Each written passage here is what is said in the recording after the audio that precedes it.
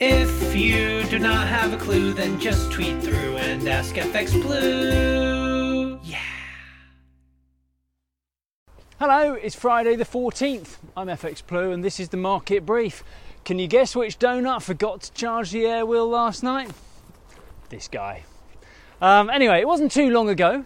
The government's position on public sector pay was that anything over 5% would add to inflation. That would fuel a wage price spiral. That would mean the Bank of England would need to hike rates even further. But in the past few days, public sector pay deals have been announced between 5 and 7%.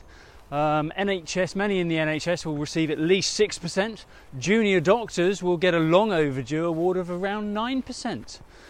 But government borrowing is already close to 100% of GDP, and it's set to rise further as interest rates increase the cost of servicing debt. Don't forget, the government is still trying to pay for all that support provided during the pandemic. Add to that an ageing population, which means fewer tax receipts, and the treasury has got a bit of a dilemma on its hands. Indeed, the Office for National Statistics published data yesterday suggesting that the UK has the makings for the most serious debt issue in the G7. The G7 includes Italy and Japan, which are casually rocking a debt to GDP ratio of about 130% and 160% respectively. It's a pretty scary stat. But meanwhile in the US, inflation dropped to 3% in May, and this has increased speculation that the Fed will extend their rate hike pause for another month. The finishing line looks to be in sight stateside, with the upward revision of Q1 growth, continued strength in the jobs market. This fall in inflation means the Fed may have engineered a soft landing. And many feel that Powell deserves credit for sticking to his guns along this journey. Of course, some say there's more luck than judgment here, but haters gonna hate, right?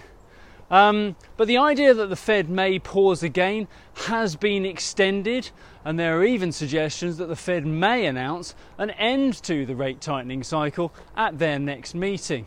And all this chatter has rather pulled the rug from under the dollar. The dollar index dropped through the 100 level yesterday, down to a low of 99.75. Sterling broke through 130 against the dollar with apparent ease. We topped out around 131.40 yesterday.